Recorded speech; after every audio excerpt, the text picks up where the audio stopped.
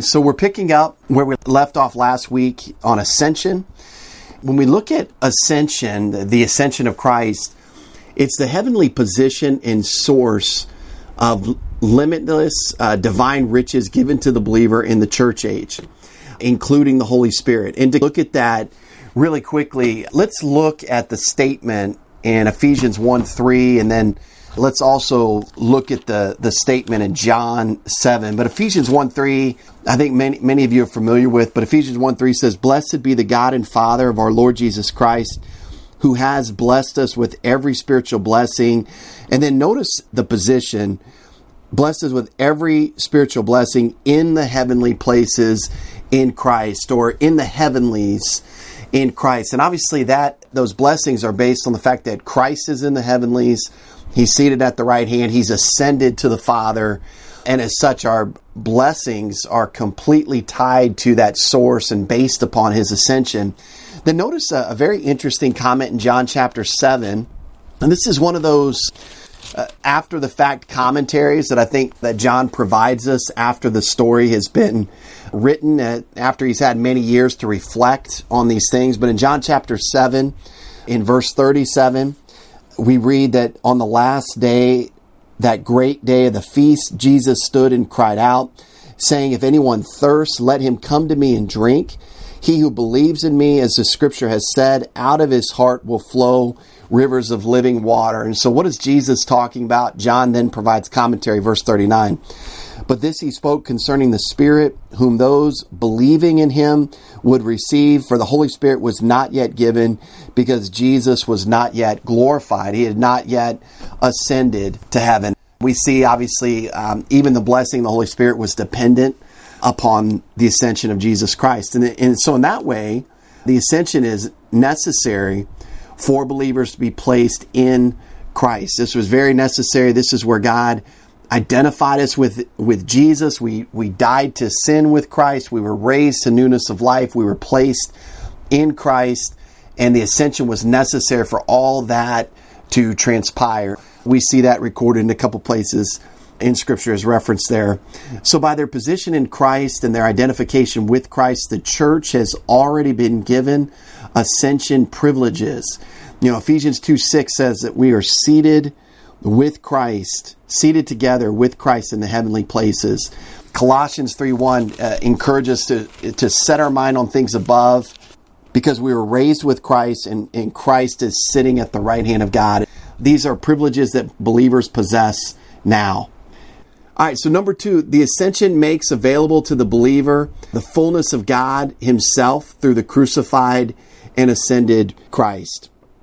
We looked at that when we were studying through Ephesians, that section of chapter 1, which is really the power section, all the power that's available to the believer that Paul wants us to know about, what we possess. The same power that raised Christ from the dead is the same power available to us in our Christian life. And this is available to us as a result of the ascension. That was one of the key components, if you will, in order to provide that for us.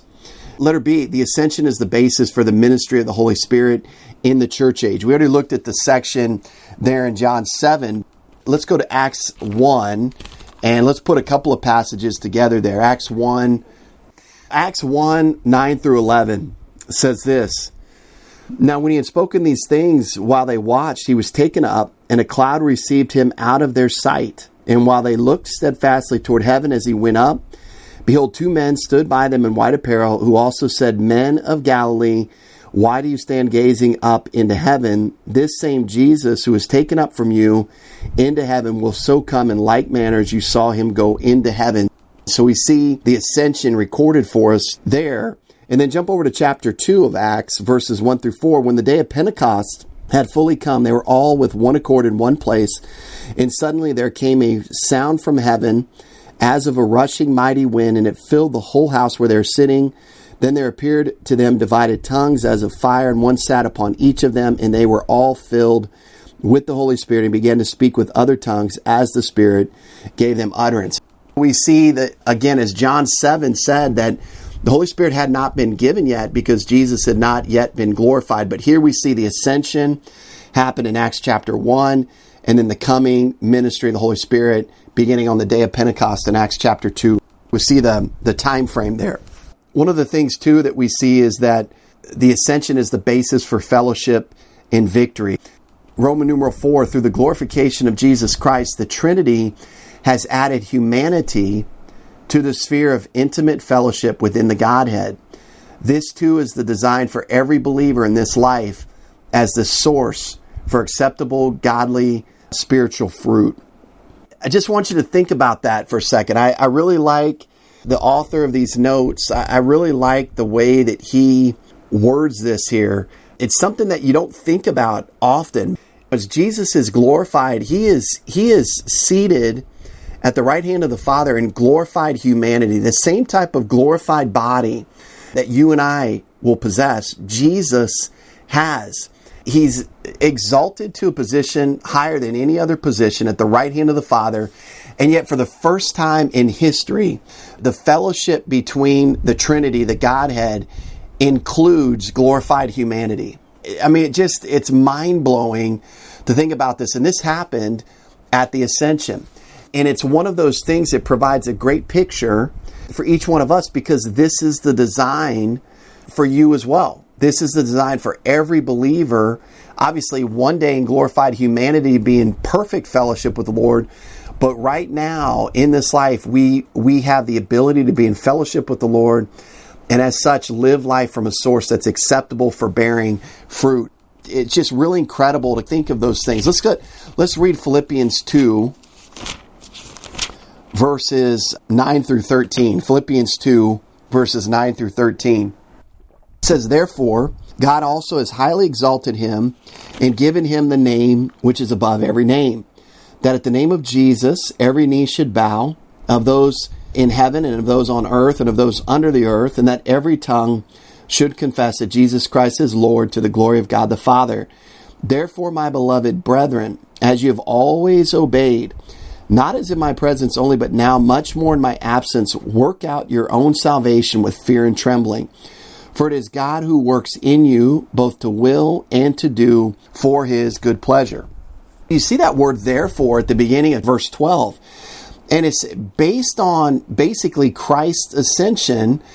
Now we can live out an acceptable and godly life, again, motivated, undergirded by the power and the means of the Spirit of God. All these things come together in terms of supporting one another. And then finally, with the ascension, letter A, the ascension provides divine power of the cross and resurrection to be delivered from the practice of sin in everyday life. And you can see that in actually multiple passages in the New Testament, but Colossians 3 is referenced there. All right, let's move on now to the final topic we're going to consider in our study, and that's the topic of grace as it relates to Christ, our substitute. And I think obviously we're very familiar with this word overall, but let's just talk through some of the aspects of grace, some of the benefits of grace on the basis of the finished work of Christ. First thing we want to look at is grace defined. Grace defined, since believers are justified by faith apart from works through the cross, resurrection, and ascension of Christ, God is now free to treat them in grace according to his own infinite goodness without compromising his holy character. You know, that's something that we've talked about quite a bit in this study, and we often talk about on Sunday mornings. Understanding that grace is not God just letting people off from their sin. He's not just saying, oh yeah, you're guilty and you deserve this penalty, but I'm just going to let you off. That's not what grace is at all. Grace is, you're guilty, you deserve this penalty, somebody must pay this penalty, but I'm going to provide a substitute to pay your penalty so that justice is fully executed. His holy character is not compromised in the process, and yet on the basis of what Jesus Christ did for each one of us, he is free to give us something we don't deserve, which is forgiveness of sins, eternal life, etc. And so one of the things that we learn about grace in Romans 5, verses 20 through 21, is that grace can never be outdone by sin. Grace always outruns and overruns sin. Verse 20, moreover, the law entered that the offense might abound, But where sin abounded, grace abounded much more. Notice that when the law enters the picture, sin and offense increase. That's one of the things that's crazy about the law in general. Many people introduce the law either in justification or in sanctification, and the desire is to restrain evil and to produce righteousness. And you know, when the law is introduced, it does the exact opposite with sinful humanity. It points out sin, and it actually stirs up the sin nature to want to break it. And so it produces the opposite of righteousness. It produces unrighteousness. And yet, as sin abounds, grace abounds that much more. Verse 20 tells us, then Romans 5:21, so that as sin reigned in death, even so grace might reign through righteousness to eternal life through Jesus Christ our Lord. And then go from there to 2 Timothy 1:9. 2 Timothy 1:9. It says that who has saved us and called us with a holy calling, not according to our works, but according to his own purpose and grace, which was given to us in Christ Jesus before time began. He saved us, he's called us, not according to our works, but according to his own purpose and grace. We see that grace is given to us freely. It's designed to meet all of God's holy demands of justice, and yet at the same time, it doesn't compromise his holy demands for justice. Number one, grace means simply that no condition can be applied. Grace means unearned or unmerited blessing from God, and thus any condition placed upon the recipient of grace nullifies grace. And this is so often in an effort for people not to abuse grace, people try to define grace, and they try to put conditions on grace, and they got to say, well, yeah, the grace of God is free, but it's going to cost you everything. The grace of God is free, but you gotta at least try to maintain, or you got to try to do this, or you got to try to do this. And the point of the matter is, the definition of the word grace cannot require any condition right now or any condition in the future. In fact, when we look at the scriptural definition of grace, it means free gift or gratuity apart from any merit on the part of the recipient. And look with me really quickly in Romans 11, verse 5 and 6. You know, the scripture is very clear that if you're going to place a condition on grace, then you have to change the definition of the word grace. You can't use grace and then say you're putting a condition on it. It just doesn't work that way. It's not allowed by language rules. Verse 5, even so then at this present time, there is a remnant according to the election of grace. And if by grace, then it is no longer of works.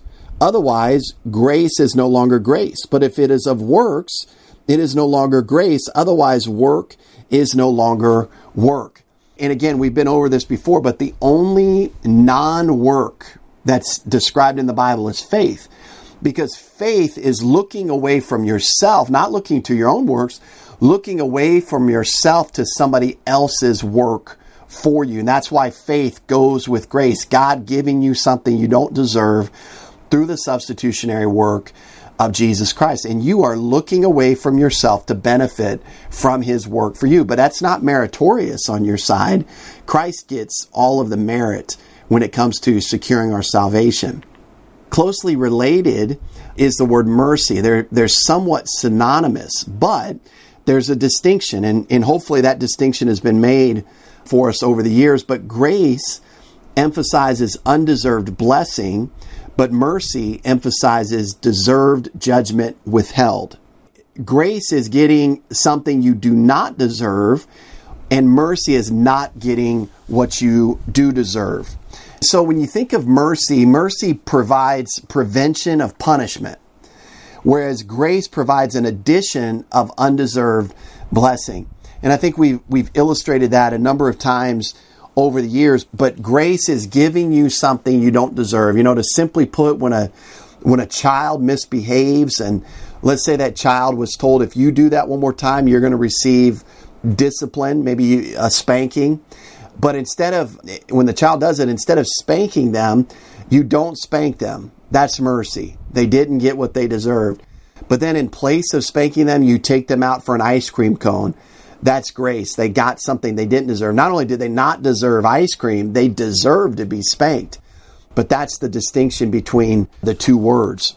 That's probably a poor illustration for the grace of God, because when we talk about grace, it's almost as if, yes, you do not get the spanking as a disobedient child, but God himself stepped in place and took that punishment for you. And the reward or the ice cream that he should have received by taking your place in spanking, you now get what he should have gotten, so to speak. I know a lot of these human illustrations break down on this point, because obviously it's hard to illustrate grace. It's not really a human concept. It's a divine concept that God thought of. Letter C. Grace is not only the basis for us being saved, but it is also the basis for our living the Christian life. This is so important to see. Let's go to Titus chapter 2, verse 11. This is a great passage. If you like to memorize scripture, I would really strongly encourage you to memorize this passage in Titus 2:11. It's going to get into our thinking that grace is the basis for the Christian life as well. Many of us have realized that for justification, for salvation from hell, forgiveness of sins. We understand that. But when it comes to the Christian life, oftentimes we want to take the wheel back over. We want to strive and grunt it out in the strength of our own efforts. And we've got to understand that grace is also designed to be the basis for our Christian life. In fact, it's the only way we're going to be successful in the Christian life, where we live a life that's acceptable and fruit-bearing to God. So look at Titus 2:11.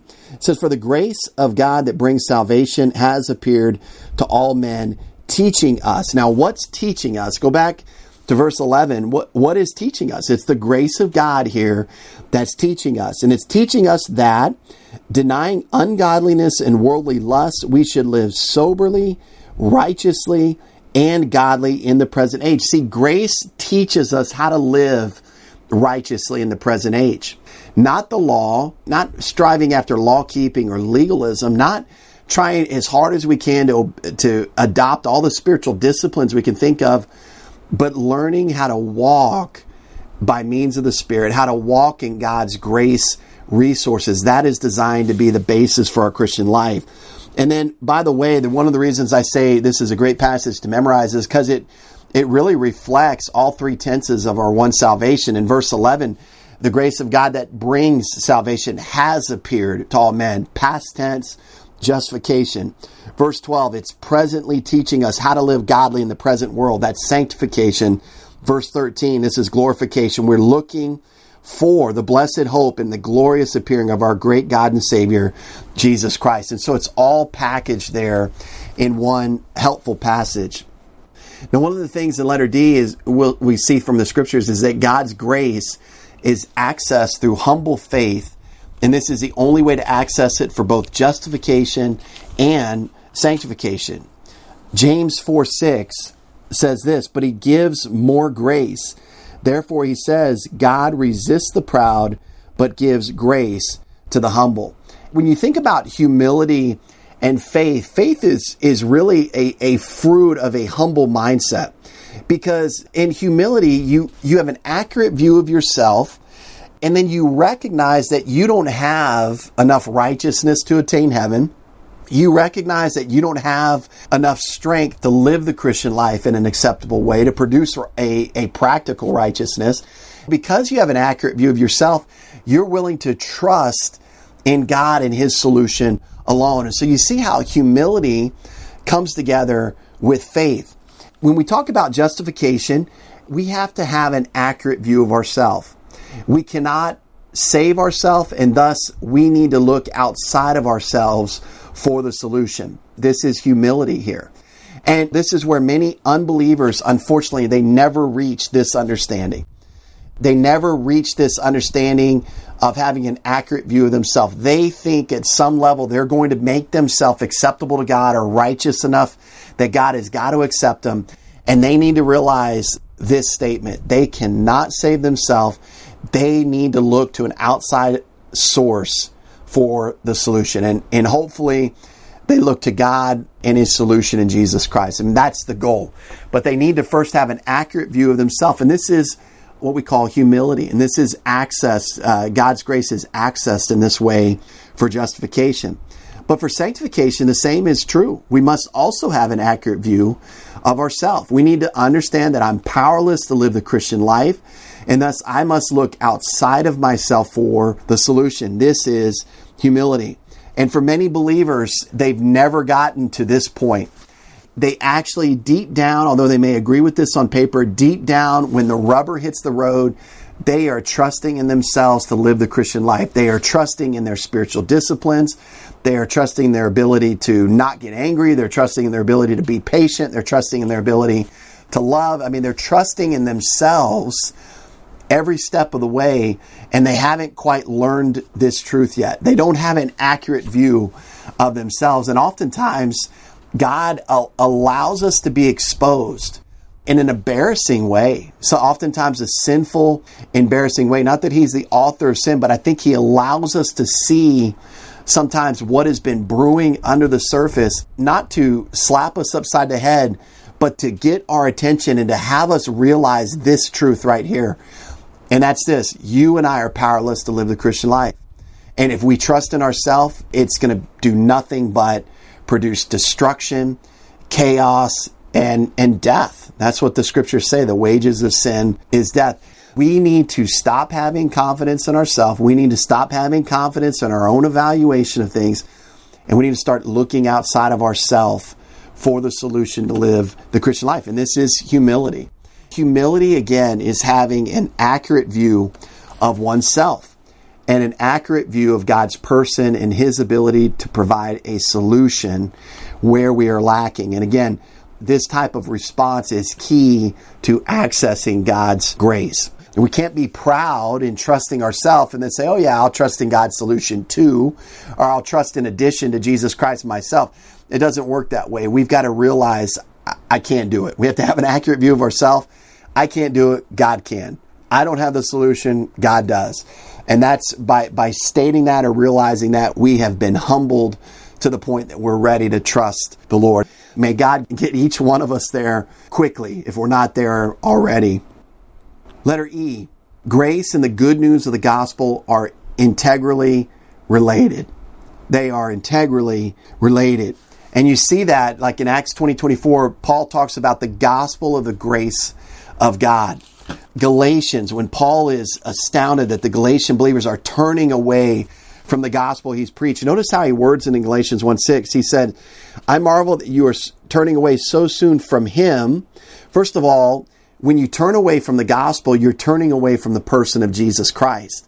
So that's point number 1 in verse 6. Notice you're turning away from Him who called you in the grace of Christ to a different gospel. And so we see the gospel is a call to God's grace. And so we see they're integrally related. Letter F. While grace is freely given, incredibly generous and motivated by God's eternal and infinite love, it is also according to the truth of God's word, based on the reality of God's creative, grand plan in Jesus Christ. And, you know, it's interesting because we see in John 1:17, it says, for the law was given through Moses, but grace and truth came through Jesus Christ. So grace and truth. Grace is based upon the truth of God's word. They go together. Look at Hebrews 2:9. This is very important to see God's grace and His truth tied together. Hebrews 2:9. Again, this is not God compromising His character or compromising His justice in any ways. What it is, though, is He's allowing, by His grace, to allow Jesus to take your penalty. Look at Hebrews 2:9. But we see Jesus, who was made a little lower than the angels, for the suffering of death, crowned with glory and honor, that He, notice, by the grace of God, might taste death for everyone. Very important to see that not only is it free, generous, motivated by His love, but it's also according to truth. It's not just random out there in the air somewhere. What about grace in the Old Testament and grace in the New Testament? Let's look at a couple of tie-ins. And one of the first things we see is that the New Testament Greek term for grace is a biblical carryover from the Hebrew word hesed, which means loving kindness and is often translated mercy.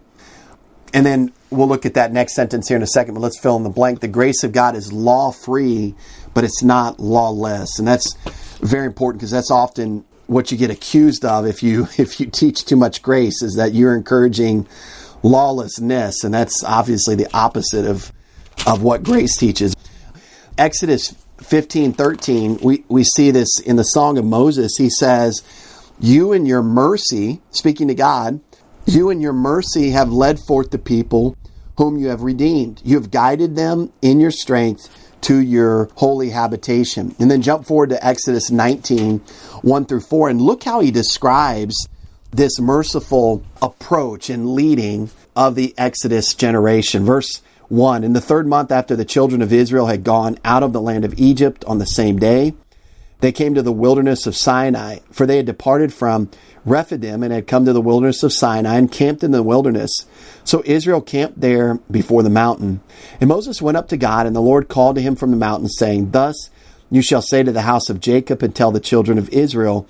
And then notice this description. You have seen what I did to the Egyptians and how I bore you on eagle's wings and brought you to myself. And that is a picture of grace in the Old Testament as described by the word mercy for Moses' song. He took care of the Egyptians. He took care of their enemy for them. They could not break free from the slavery of Egypt, but God delivered them. And then notice how he describes how he did it. He bore them on eagle's wings. And that's a picture of a mama eagle flying with her baby and just flying. The baby just rests in the mom and the mom is doing the flying. It provides this beautiful picture of loving kindness and grace where God delivered the nation of Israel from Egypt. Now, when we talk about the grace of God being, it's law-free, but it's not lawless, we're going to develop that a little bit more here in the next couple of points. Letter A, when we talk about the law defines sin by revealing right from wrong. It defines the consequences for sin, and it reveals God's holy character. Jump to Romans 3 for that. Romans 3:20, which says that therefore by the deeds of the law no flesh will be justified in his sight, for by the law is the knowledge of sin. The law clearly defines what sin is. And then Romans 6:23, the breaking of God's law clearly defines what the penalty is. It's death. There's a consequence for breaking God's law. So the law also shows sinners that they need a Savior. But the law itself cannot save from the penalty of sin or from the power of sin. Now, one of the things that we often use to illustrate this is because the law is a great tool. It's like a mirror. Oftentimes, before we go out in the morning, maybe before we go to work or before we're going to see somebody, we'll look in a mirror. We'll kind of look at our face. We'll, make sure we don't have dirt somewhere. If you're a guy and you have facial hair, maybe you make sure your hair's not, you don't have hair growing out of your nose, or it's your beard's not even. If you're a woman, maybe you take that time to put on some makeup and cover some things up, but you typically look at your face. The mirror is there, designed to show you if something's wrong. Now, if I've got a hair growing out of my nose and the mirror shows me that, I don't take the mirror off the wall and cut my nose hair with it, right? Maybe I grab a trimmer with it. Maybe if there's a smudge of dirt on my forehead, maybe I missed something in the shower, I don't take the mirror off the wall to clean it. The mirror shows me that I'm dirty. The mirror shows me that I've got, hair growing in the wrong spot. But the mirror doesn't provide the solution to those problems. And in the same way, the law is like that mirror. It shows us that we're sinners. It shows us that we need a Savior, but it itself is not our Savior. The law can't save you from the penalty of sin. That's what many unbelievers unfortunately believe, and they need to change their mind about this, but they think if they just try to keep the law better going forward, then God will someday accept them, and that's not true. That will never happen, because they can never achieve a righteousness that's equal to God's righteousness, which is perfection. But what believers need to understand is the law is not there either to help us overcome the power of sin. It may point out that we need God's deliverance. In fact, I think that's what it shows us in Romans chapter 7. Look at Romans 7:7. Paul writes, "What shall we say then? Is the law sin? Certainly not. On the contrary, I would not have known sin except through the law. For I would not have known covetousness unless the law had said, you shall not covet. Now that's great. The law has a very positive purpose. It reveals sin. And even for the believer, oftentimes when we understand the law, we start to see even when internally we're sinning, not just when we're doing big acts, but we start to recognize when something internal is going on. Maybe we're insecure, we're jealous of somebody. Maybe we're insecure, we're envious of somebody. Maybe we feel like our validation is tied up in the car we drive and we just covet somebody else's car or covet somebody else's shoes or what have you. And we begin to see this internally. That's a good thing. But many believers then try to take the law off the wall and live the Christian life by saying, I got to stop being covetous. And then you rub your head a little bit with the mirror. And that's not the design at all. Because when you take the law upon yourself as a believer, this is what happens. Look at verse 8. But sin, taking opportunity by the commandment, produced in me all manner of evil desire. For apart from the law, sin was dead. I was alive once without the law, but when the commandment came, sin revived and I died. And the commandment which was to bring life, I found to bring death. For sin, taking occasion by the commandment, deceived me and by it killed me. Therefore the law is holy, the commandment holy and just and good. The key to this passage is found in verse 8, sin taking opportunity by the commandment. In verse 11, sin taking occasion by the commandment. And what happens is when we try to live the Christian life by taking the law upon ourselves, we are kicking a sleeping, vicious dog inside of us. It actually arouses or revives indwelling sin to want to break the law. So this is why it's so important that the grace of God, understanding that grace is the basis for the Christian life, it's law-free, because the second we try to bring law into the Christian life, it irritates and disrupts and wakes up the sin nature to want to break it, thus making us lawbreakers. That's what's so insidiously evil about our sin nature. It takes this good, perfect, holy law of God and it misuses it to our own detriment. So very important, again, to understand why grace has to be the basis for the Christian life, not law keeping. Letter B, the substitutionary life, death, resurrection, and ascension of Christ fulfills the law in place of the sinner by paying the penalty for sin, which satisfies God's holiness, right? Galatians 3 tells us that Christ became a curse. Why? Because the law said, cursed is everyone who hangs on a tree. And basically the curse of the law, of breaking the law, is death. Christ became our curse and took that curse for us and fulfilled the demands, the righteous demands of the law. And we know that from the scriptures that Jesus Christ himself is the righteousness that God demands. And it is his righteousness that the believer stands in. Look at a couple of passages. There's one I want to read that's not on our notes, but look at Romans 2, verse 16. Let's go to Romans chapter 2, verse 16. And it says, in the day when God will judge the secrets of men by Jesus Christ, according to my gospel. You see, God's standard of judgment, first of all, what should frighten us to no end is number one, he's going to judge even our secrets. So every thought that any one of us has had is subject for evaluation. Now, praise God, Christ has been judged in our stead. Okay, so we're not going to face that judgment at the great white throne.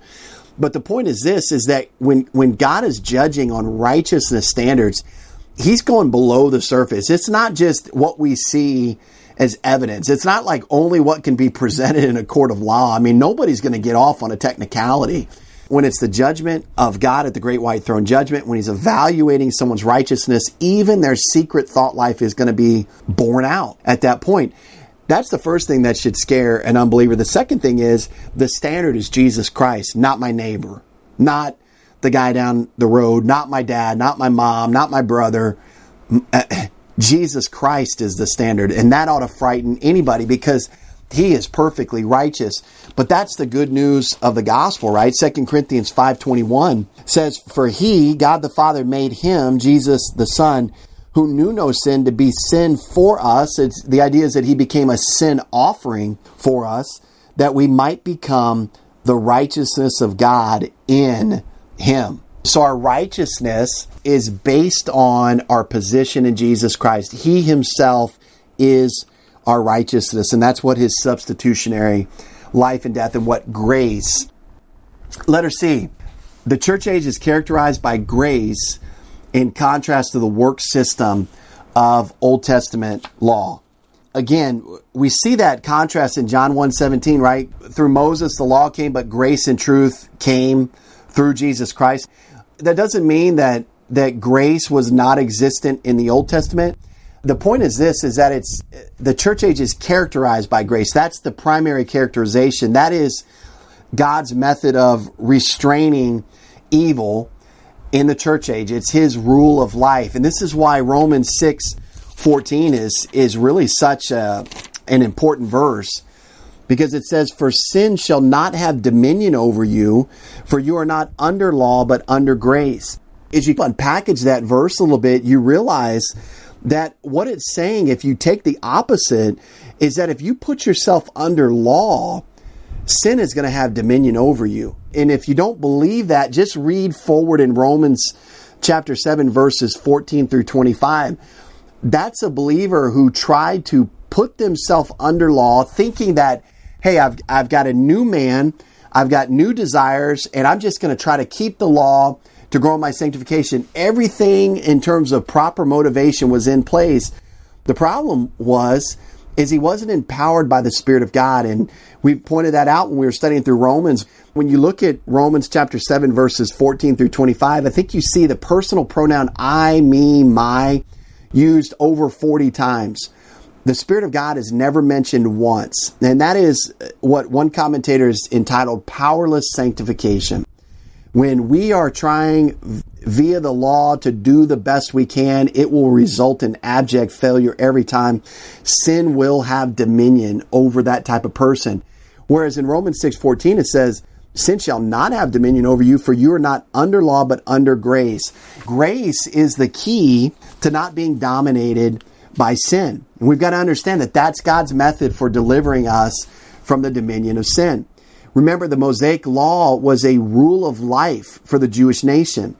It was designed to restrain evil, but it was weak through the flesh. That's exactly what Romans 8:3 teaches. It says, "For what the law could not do, in that it was weak through the flesh, God did by sending his own Son in the likeness of sinful flesh on account of sin.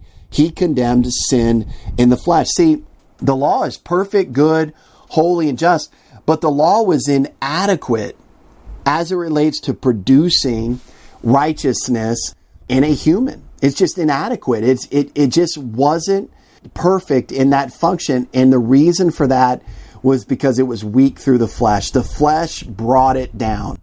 The flesh does not have power within its source to keep the law. In fact, we learn in Romans 8 that the flesh is at enmity with God. And so it doesn't even want to keep the law of God, let alone have the power to do it, even in its religious form to do so. Grace is also a rule of life for any believing Jew and Gentile. And it too is designed to restrain evil in the believer's life by completely delivering the believer from sin's power. Go on in Romans 8:4. The law was weak through the flesh. It couldn't do what it needed to do. Verse 4, "But that the righteous requirement of the law might be fulfilled in us, who do not walk according to the flesh, but according to the Spirit." And see, grace wants us to trust in God's resources and God's resources alone to live the Christian life. You see in Romans 8:4 that if you want to fulfill the righteous requirements of the law, obviously we don't want to be lawless in the Christian life. We want to be mindful of the righteous life that God has designed us to live. But if we want to fulfill the righteous requirement of the law, it's by not trying to keep the law harder, but by learning to walk by means of the Spirit. The Spirit of God will produce the level of righteousness found in the law. The Spirit of God can produce in your life as you walk in dependence upon Him. That is what grace provides. That's something that the law could not provide. It was weak. But grace, through the empowering and indwelling work of the Spirit, can provide a lifestyle that fulfills the righteous requirements of the law. So contrary to common misconception, believers were not saved in order to now keep the law. Many people will teach that now we've got the Holy Spirit and the reason we do is so we can keep the law. That's not it at all. In fact, our relationship to the law has been forever altered and changed due to our union with Christ and our death to the law with Him. And let's read quickly, since we're in Romans chapter 7, verses 1 through 4. And do you not know, brethren, for I speak to those who know the law, that the law has dominion over a man as long as he lives. For the woman who has a husband is bound by the law to her husband as long as he lives. But if the husband dies, she is released from the law of her husband. So then if, while her husband lives, she marries another man, she will be called an adulteress. But if her husband dies, she is free from that law, so that she is no adulteress, though she has married another man. Notice the next word in verse 4. It's therefore. He's making a conclusion here.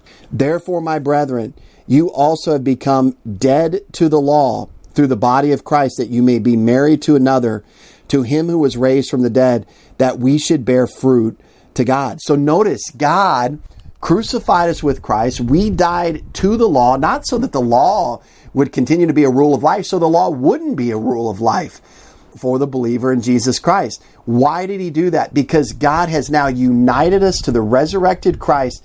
He wants to produce newness of life that's on par with the righteous requirements of the law. But it's not through keeping the law. It's not by being restrained by the law. It's by what? Being restrained by the Spirit of God. And in Romans 7:4, notice that very last phrase. This is very key. Why did God do this? Well, notice that word that. He did this so that we should bear fruit to God. This is the key to bearing fruit to God, living an acceptable life to the Lord, is recognizing our proper relationship to the law. Number 3, Roman numeral 3. One of the things we need to understand is that grace is the basis for salvation in every phase of salvation. We often talk about 3 phases. The grace of God is the basis and means for salvation in every phase: justification, sanctification, and glorification. Letter A, God provides grace to undeserving sinners as the only means of salvation to save them from the penalty of their sins. The basis for God's grace in this phase of salvation is the death and resurrection of Christ. So notice that in the first phase, we're delivered or saved from the penalty of sin, and the basis for which God can do this is Jesus' death and resurrection for you. Letter B, God provides additional grace for believing saints. Okay, this is now for saints. Additional grace for believing saints as the only means of living an acceptable Christian life by saving them from the power of sin. The basis for God's grace in this phase of salvation is our death and resurrection with Christ. Okay? So again, in contrast to justification, in sanctification, we're delivered from the power of sin in our daily life, not the penalty of sin. That was paid for when Jesus died for us. Sanctification is based upon the finished work of Christ, but the finished work emphasized in sanctification is our death and resurrection with Christ, not His death and resurrection for us. That's the basis for justification. The basis for sanctification is our death and resurrection with Christ. And obviously that is delineated in Romans 6 in much greater detail. But that is the key. That is God's solution to delivering you and I from sin's power in our daily life. Letter C, or actually number 1 here. I guess we've got a couple more here on sanctification. Grace not only teaches us to live godly, righteous, and sober lives honoring to the Lord, but it also provides the means to do it. So we saw the teaching there in Titus 2, but Romans 6:14 again. Sin shall not have dominion over you, for you're not under law, but under grace. Grace provides the means to be delivered from sin's dominion. And what we see is that grace in sanctification provided a new relationship to sin as a source. It severed us from sin. It broke that automatic connection or domination by sin in our life. And it provides us with a new relationship with the Holy Spirit of God as a new and preferred source of living. Why is it preferred?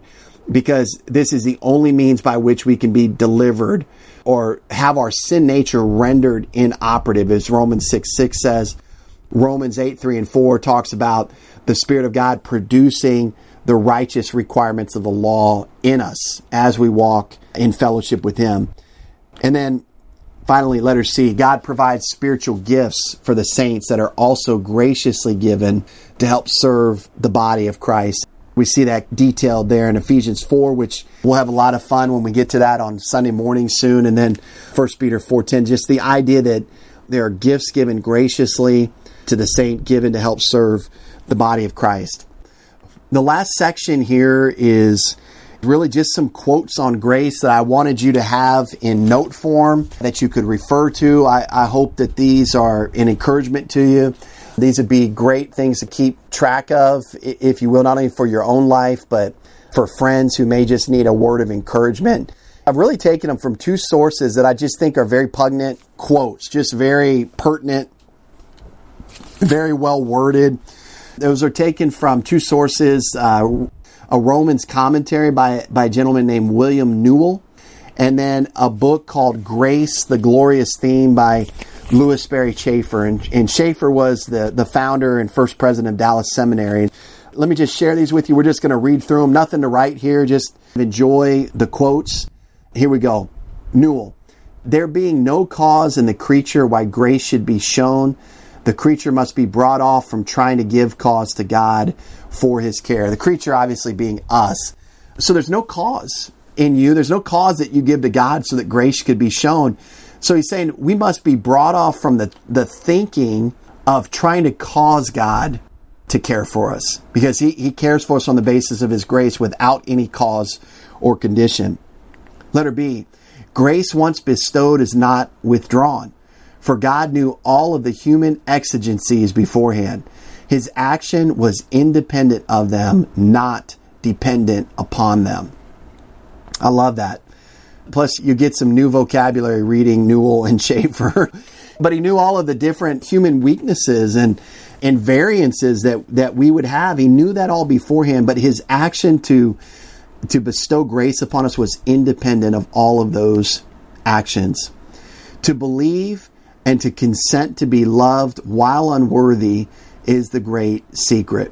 And that's a beautiful thing about grace. Whether you feel worthy or not, worthiness is never the issue.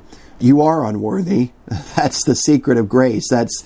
God is determined He's going to love you on the basis of His grace and on the basis of the finished work of Christ. Letter D, to refuse to make resolutions and vows, for that is to trust in the flesh. You know, we oftentimes do that when we fail in the Christian life. We say, God, I promise I'll never do that again. God, I promise I'll never sin like that again. I'm going to, beat myself up. I'll never. And we make resolutions and vows, and oftentimes that's because we're still trusting in our own strength. And so he just kind of points that out to make that distinguishing comment. Letter E, to expect to be blessed, though realizing more and more lack of worth. We don't expect to be blessed because we're blessable. We expect to be blessed because we understand the grace of God, and we understand that His blessings are based upon His grace, and it has nothing to do with our own worth. Letter F, to hope to be better, or hence acceptable, is to fail to see yourself in Christ only. These are things that we say often, don't we? Oh, I hope I can be better. I hope I can be more spiritual. I hope I can be this. I hope I can be that. And the idea is that we hope to be better so that God will accept us more. And when we have that kind of thinking, it's because we're failing to see ourselves in Christ alone. Letter G, to be disappointed with yourself is to have believed in yourself. I love that quote. How many times have you been disappointed with yourself in the Christian life? And it exposes a wrong focus. When you're disappointed with yourself, you have unfortunately believed in yourself. To be discouraged is unbelief as to God's purpose and plan of blessing for you. To be proud is to be blind, for we have no standing before God in ourselves. Again, this is why humility allows us to access grace, is because we actually see we can't do it. We need what God alone provides. Letter J, the lack of divine blessing, therefore, comes from unbelief and not from failure of devotion. And, oftentimes we find ourselves living the Christian life we think the exact opposite. We think, oh, well, we're not being blessed because we're not doing enough for God, and we better just do some more for God, and then He'll have to bless us. But this really puts the screw right on the head. Lack of divine blessing is because we're walking in unbelief, not because we fail to be devoted enough. Devotion will come as we walk by faith. It's a fruit, not the root. Just something to remember. To preach devotion first and blessing second is to reverse God's order and preach law, not grace. The law made man's blessing depend on devotion. Grace confers undeserved, unconditional blessing. Our devotion may follow, but does not always do so in proper measure. Those were quotes by William Newell from his commentary on Romans. Now we're going to shift to some quotes by Dr. Chafer from his book on grace. Grace ceases to be grace if God is compelled to withdraw it in the presence of human failure and sin. In fact, grace cannot be exercised where there is the slightest degree of human merit to be recognized. Letter M, grace is more than love. It is love set absolutely free and made to be a triumphant victor over the righteous judgment of God against the sinner. And what a great description that is. Letter N, grace is the limitless, unrestrained love of God for the lost, acting in full compliance with the exact and unchangeable demands of His own righteousness through the sacrificial death of Christ. Letter O, God cannot propose to do less in grace for one who is sinful than He would have done had that one been less sinful. Very, very great distinction. It's not about the amount of sin as to whether or not God can be gracious. God grants grace to the least of sinners, the chief of sinners. It has nothing to do with anyone's level of righteousness or worthiness in order for God's grace to be extended to them. Letter P, God does not ignore or slight the fact of human guilt and sin, for He has met these issues perfectly and finally for all men in the death of His Son. There remains no demerit nor degrees of demerit to be considered or recognized. The grace of God is, therefore, exercised in perfect independence of human sin or any degree of human sin. And this is why people who teach that you can lose your salvation, they don't understand grace, because what they typically bring up is the fact that, well, if you go on sinning, if you continue in sin, if you commit a big sin, but they miss the fact, the truth of the matter is that God's grace is exercised in perfect independence of human sin or any degree of human sin. People just don't understand that, and hence they think that at some level of sin can remove God's grace from you. But then again, grace would then be merited or demerited based on a condition, and thus it ceases to be grace. Finally, letter Q, grace is neither treating a person as he deserves, nor treating a person better than he deserves. It is treating a person graciously without the slightest reference to his deserts, without the slightest reference to whether or not he deserves it or not. This is God determined to act in a certain way based on the finished work of Jesus Christ. And so it's obviously undeserving to be grace. That's the end of the study. Let's tie the proverbial knot there. But let me just close this with a word of prayer. We will see you guys soon. Lord, thank you so much for your word.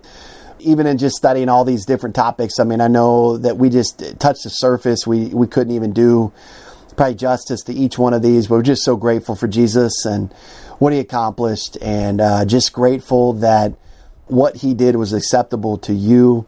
We're grateful that we can now have access to you on the basis of what He accomplished. We're just so grateful. May He just be the consuming occupation of our lives. We pray this in Jesus' name. Amen.